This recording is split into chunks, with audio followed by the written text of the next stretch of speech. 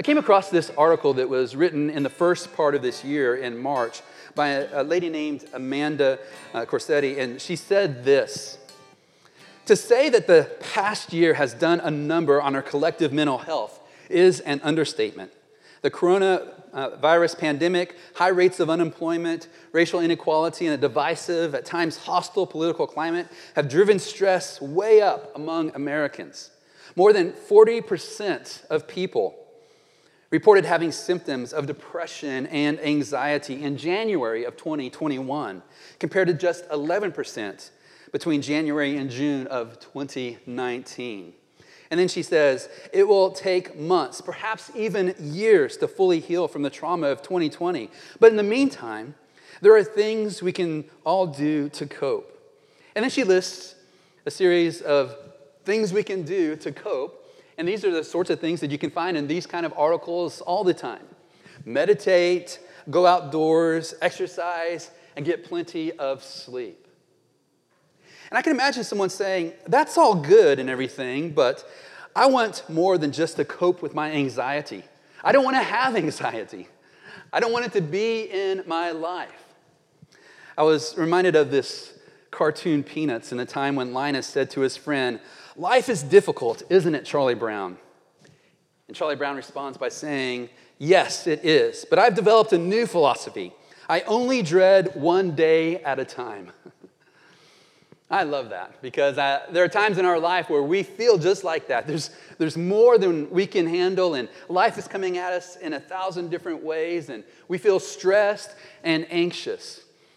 But it's no laughing matter when that dread begins to overwhelm us, when anxiety goes off the charts, when meditating more, exercising more, getting outdoors more, and trying your best to get sleep at night doesn't seem to address the issue. We're going to talk about this idea of anxiety today, and we're going to call our study Anxiety, Life, and the Presence of God. And specifically, we're going to look at Jesus addressing his disciples as he calls them to greater levels of trust in God and in himself. And so I want to invite you to join me as we listen in to what Jesus has to say. He's speaking in a very particular context, and I think there's a lot that you and I can learn about anxiety, life, and the presence of God in our own lives as well. So let's just pause for a moment, and let's pray and ask God to meet us where we are this day.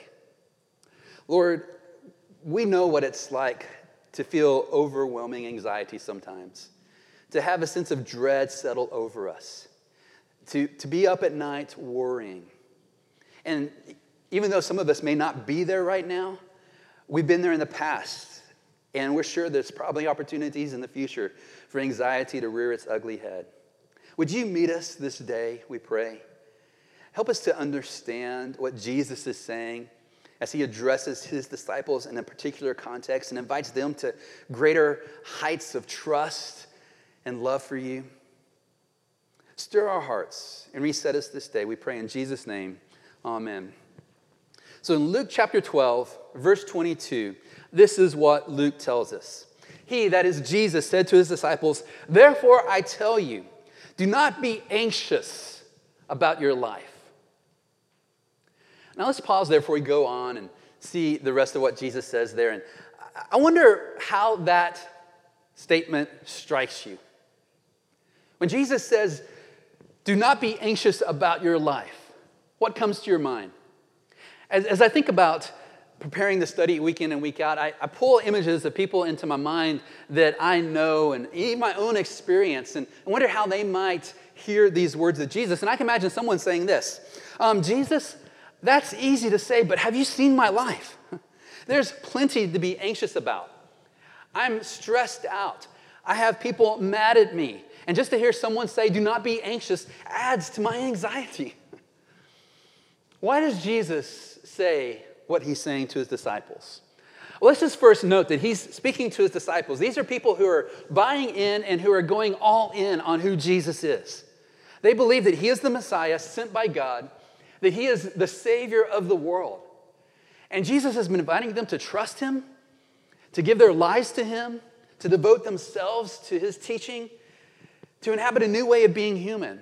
And so he says to them, therefore I tell you.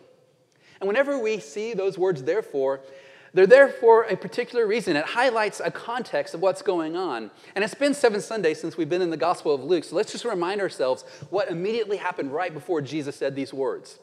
Jesus was teaching the multitudes, and someone stands up and interrupts Jesus and says to him, Jesus, would you tell my brother to divide the inheritance with me? He wanted Jesus to stop what he was doing and enter into an interpersonal dispute. And so Jesus uses this as an opportunity to teach, as a teaching moment. And Jesus said this, watch out, be on your guard against all kinds of greed, for life does not consist in the abundance of possessions. And that thought leads Jesus into a quick story about a rich man whose crops came in and he was having a bumper crop season. He had so many crops he didn't know what to do, and he has this internal dialogue about himself and says, what shall I do? And he says, okay, I know what I'm going to do. I'm going to tear down my barns and storehouses and build bigger ones. I'm going to say to myself, relax, enjoy life. You got enough laid up for many years to come. And Jesus ends that story by saying this, that man was a fool, and so is the one who lays up treasure for himself and is not rich toward God. And so Jesus is going to speak to them about what it means to be rich toward God. And we're going to look at that in the weeks ahead. But that's the context of what Jesus is trying to do. He's trying to take his disciples and change them from having a mindset that is centered on themselves to have a mindset that is centered upon God, which overflows in a radical generosity towards others. And so this is the context in which Jesus says to his disciples, therefore, I tell you, do not be anxious about your life, what you will eat, nor about your body, what you will put on. For life is more than food, and the body more than clothing. Remember, he just told them that life does not consist in the abundance of possessions. And he doesn't want them to be worried about accumulating things. He's going to move them toward radical generosity and giving more of themselves to others. And he tells them, I don't want you to worry about things that worry people. He's going to give us 2 illustrations and 2 opportunities to reflect on what he's going to say. His first illustration is this. He's going to tell them, consider the birds.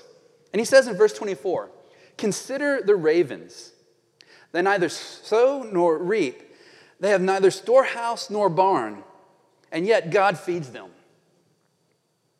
He calls to their mind ravens. Ravens, under the Old Testament system, were considered unclean birds. They were scavenger birds. They ate whatever they found. And he says, look at them. They don't sow, and they don't reap, and they don't build big storehouses and barns like the rich fool did to store their goods, and yet God feeds them. Moreover, we can imagine that Jesus could say something like this. Just like I told you to pray to your heavenly Father, give us this day our daily bread. I don't teach the ravens to say that. They don't even ask God. He just feeds them.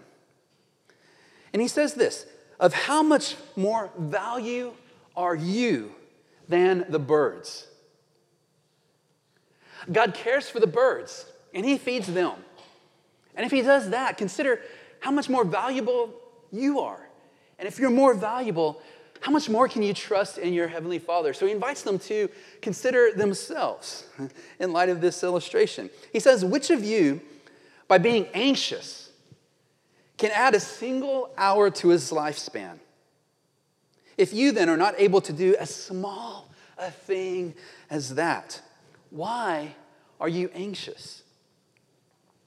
Let's just imagine that all of us at this moment were just to conjure up all the things that give us anxiety. And we just piled it up right here in the middle and we just focused in on that. What good is that going to do us? Is that going to add any span to our life?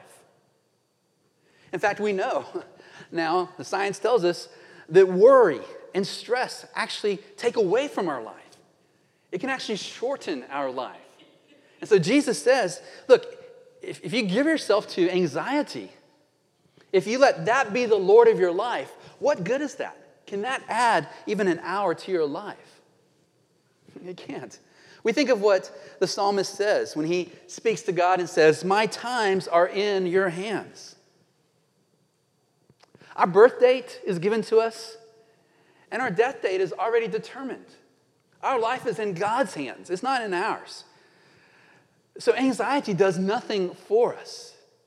It's a horrible Lord and master. So Jesus gave them one illustration to consider the ravens. Now he's going to give another illustration and says to them, consider the flowers. Look at what he says in verse 27. Consider the lilies, how they grow. They neither toil nor spin. Yet I tell you, even Solomon, in all his glory, was not arrayed like one of these. And here Jesus reminds them of King Solomon, who they knew, and as we know, one of the most wealthiest individuals in the ancient world. He, of course, was the king of Israel. And the scriptures tell us about how other kings and queens would come to him with gold and treasures just to learn from him and his great wisdom. And he was wealthy, and he had the finest clothes and lived in the best places. And so he says to his hearers, even Solomon, in all his glory, was not arrayed like one of these. And if you think about a lily, it's such a tender plant. And yet it is clothed in glory. And if God cares for the flowers that are here for one moment and are gone the next, and he takes care of them by clothing them in glory, then you can trust your Father to take care of you as well. So then he gives them an opportunity to consider themselves again. And he says in verse 28, but if God so clothes the grass, which is alive in the field today and tomorrow is thrown into the oven, how much more will he clothe you, O you of little faith? He says, look, the grass grows, flowers wither, and they're collected and they're thrown and used for fire, to heat ovens. If that's what happens to them, how much more is God going to clothe you? And then he says, oh, you of little faith. Jesus is wanting to help them see that God himself has this great big heart, and he loves and he cares for you. So why do you trust so little in him? He says, in effect, if you knew what I know about God, if you could see what I see about God, you would see that when your trust is too little in God, that means your trust in yourself is far too great. And then he says this in verse 29. Do not seek what you are to eat and what you are to drink, nor be worried. For all the nations of the world seek after these things, and your Father knows that you need them. Jesus says, don't be like the world. Speaking to his disciples, these people who are seeking to follow Jesus and trust him, he says, I don't want you to be like those who don't know me, like those who are not buying in to my teaching. Your Father knows what you need. In fact, even before you can ask him about your needs and to have them met, he knows what's on your tongue. He knows what you need. So don't focus on what the world focuses on, and instead, this is where Jesus directs their gaze. He says in verse 31, instead, seek first his kingdom, and these things will be added to you. Jesus says, I don't want you to worry about your life. Instead, this is what I want you dialed in on, the kingdom of God. So here's a pop quiz for you real fast. What is the one thing Jesus talked about more than anything else? Now, if you were to think Jesus talked about the love of God more than anything else, you wouldn't be too far off, because Jesus did talk about that all of the time. If you would have guessed that Jesus talked about money and possessions a lot, you wouldn't be too far off, because he did speak about that all the time. In fact, he's speaking about it in this particular context. But the one thing that Jesus could not stop talking about, what consumed his mind and what he wanted his disciples to buy into, was the kingdom of God. In fact, if you do not understand what Jesus says about the kingdom of God, then you have a very small grasp of what Jesus was about, because this is exactly what he was about. Jeremy Treat, in his book, Seek First, which I've commended to you before, said this: Jesus gave his followers many commands, but there was only one thing he said to seek. Seek first the kingdom of God. This is the one thing that changes everything, According to Jesus, what matters most in life is the kingdom of God. This is what Jesus wanted his disciples dialed in on. This is what he wanted them focused in upon. And so let's just throw this graphic back up that we look about every other week here, it seems. Jesus is embedding his disciples in the story of the world, the story that began with establishing humanity as co-rulers with God, establishing his kingdom on the face of this earth. But it's a story about our rebellion and wanting to be our own kings and our own queens. And yet Jesus died to rescue us from ourselves. And he says the kingdom is coming. God's going to establish it one more time. And this time, everything that harms will be banished. Our inclinations will be made pure. And he says, this is what I want you to seek. This is what I want you to be dialed into. This is what I want you to be about. Because life is about the kingdom. Jeremy Treat says, the Bible is the story of God making his good creation a glorious kingdom. The kingdom of God is the vision of the world reordered around the powerful love of God in Christ. And so, my friends, to define the kingdom, we can simply put it like this. The kingdom of God is about the kind rule and reign of God in and through our lives as we follow Christ. God wants himself to be set up on the throne of our lives. And that means we have to dethrone things like worry and anxiety. We have to say no to other potential saviors and lords in order to say yes to God. And so Jesus wants his disciples, and he wants you and me to be dialed in to this kind rule and reign of God in our lives and through our lives as we follow Christ. So let's just ask ourselves this question. Why does Luke record this teaching for us in his historical biography of Jesus? Why does he want us to hear this important teaching of Jesus? And why is God bringing it into our lives today? Remember, Luke is convincing us and persuading us that Jesus is the best thing that has ever happened to this world. And he's inviting us to understand his message and to live our lives in light of it. And so he wants us to understand that life is about what kingdom you seek every day of the week. Jesus wanted his disciples dialed in on this, and he wants you and me to be dialed in on this. Life is about what kingdom we seek every day of the week. And so let's apply this to our lives in just a couple of ways. First of all, seek the kingdom in the king. If Jesus is talking about a kingdom, that means there is a king of that kingdom. And the audacious claim of Jesus is that king is him. There's a book by Ed Welch called Running Scared about this issue of anxiety and worry, and it's helped me out a lot. And in this book, he said this: how do you seek the kingdom? When you seek the king, you are seeking the kingdom. If you could have asked Jesus, where is the kingdom? He would have said, you're getting warmer every step you take toward him. If you touched him, he would say, you're burning up. Jesus was and is the embodiment of the kingdom because he is the king.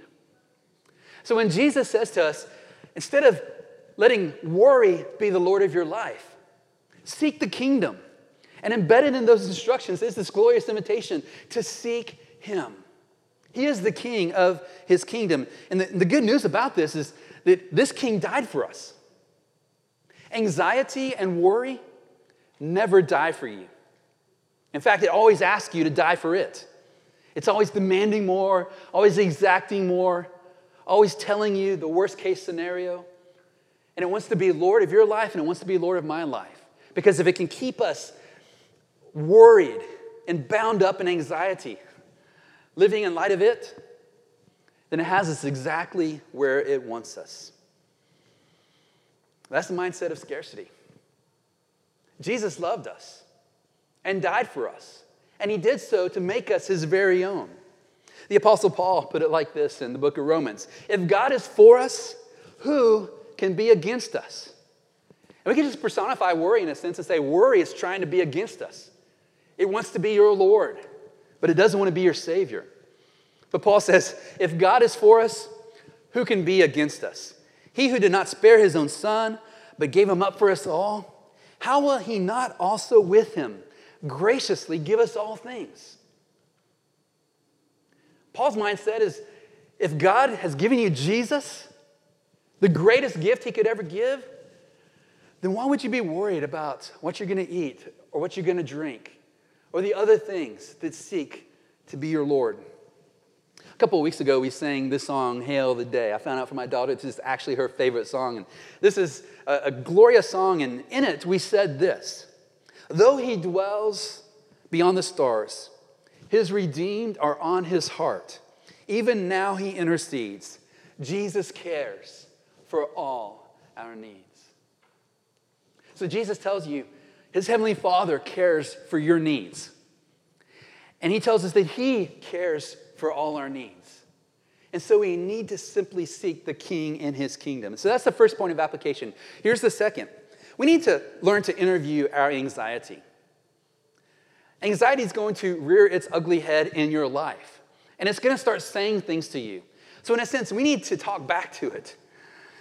Dr. Martin Lloyd-Jones, pastor in England, once said, have you ever realized that most of your unhappiness is due to the fact that you are listening to yourself rather than talking to yourself? I love that because I don't know about you, but I think this is true of you. You're always talking to yourself. You're always giving yourself counsel. I mean, I know I'm always thinking about myself and talking about myself and telling myself this is what I should do. And I'm not always dialed into the voice of God in that. I don't always remember the teachings of Jesus. And so oftentimes what happens is in that conversation with myself, I'm listening to the lies and the worry and the anxiety. Here's a key thought. Gretchen Baskerville, an author and counselor, said this: when we project our fears out into the future, we always forget to project God's mercy and power into the future at the same time. When we worry about how we're going to make it through the day, when all we see is worry and anxiety waiting for us, we oftentimes forget that God has promised to be there with his grace. And when we're worried about tomorrow and all that can consume us, or the weeks or days ahead, we always forget that God has promised to meet us there and to provide grace for the day. And so, my friends, we need to learn to take every thought and make it captive to Christ. Paul used these words, and speaking of another context in which he used this, we're going to borrow that from him and just use it for ourselves today. We need to take every thought captive and make it obedient to Jesus. We need to learn to take our emotions and set Jesus up as Lord over emotions. We need to take our will and make it captive to Christ. And when we do so, we bring God back into the picture. I love what Psalm 56 says. I've shared this verse with you before. The psalmist says to God, you have kept count of my tossings. You put my tears in your bottle. What's the psalmist doing here? He's letting God know about what's worrying him, what's overwhelming him, the pain and the sorrow that he feels. And he's trusting in God, that God notices this, and that God cares about this, and that God is going to redeem this. And so, when God is with you, my friends, anxiety never has the last word. God does. And so we need to remember that. So the first point of application is to seek the King in the kingdom. That second point of application was learn to interview your anxiety. And here's the third point of application. Bring your anxious heart to God. Let's just admit the fact that we oftentimes get anxious. And so we need to not dwell in that. But we need to bring our anxious hearts to God. This is the way the Apostle Paul put it to Christians living in the ancient city of Philippi. He says, the Lord is near. In other words, he's here. He's with you. Do not be anxious about anything, but in every situation, by prayer and petition, with thanksgiving, present your requests to God. He says God is with you. So don't be anxious. In other words, when you find yourself in those places, don't dwell in that, but in every situation you find yourself, pray to God. Tell him what you need. Make your requests known to God. I love what the psalm says. Psalm 56. When I am afraid, I will put my trust in you. Let's think about that constellation of things that go with afraid, and think of worry and anxiety, and plug those in here as well. When I am anxious, when I am worried, when I'm overwhelmed, when I dread what is before me, I will put my trust in you. In God, whose word I praise, in God I will trust. I will not be afraid. So my friends, when you find yourself in these situations, let's just take ourselves to God and say, God, this situation has got my anxiety off the charts. You tell me not to be anxious, but this is what's bringing me anxiety. Or maybe when you're up at night, say, Lord, these are the things keeping me up at night. I'm trying to put this into practice in my own life. When I'm dealing with insomnia, when sleep escapes me, instead of just sitting there stewing in it, say, Lord, this is what is bothering me. This is what I'm thinking about. Would you settle my anxious heart? And see, my friends, when we pray, we are bringing God into our circumstances. We're inviting God into the picture. Or maybe more accurately, we're inviting ourselves to awaken to the fact that God is with us, that He is at hand, that He is already there, that He is going before us. And so we can begin to understand why Peter, the apostle, would say to his audience, humble yourselves, therefore, under the mighty hand of God, so that at the proper time He may exalt you, casting all your anxieties on Him, because He cares for you. When you're anxious, cast those anxieties upon Him. Because, my friends, when we do this, we are replacing anxiety with trust. I love this graphic of this young child leaping off this rock and into the arms of his father. That's what we're invited to do. When we're anxious, yes, let's cast our anxieties into the open arms of God. But when we do that, we're casting ourselves as well. Do you see that? And so I wonder if we can learn to replace anxiety with trust and just to throw ourselves into the arms of the Heavenly Father and into the arms of Jesus. And when we do that, the promise is that the peace of God, which transcends all understanding, will guard your hearts and your minds in Christ Jesus. And so, my friends, life is about what kingdom and what king you seek every day of the week.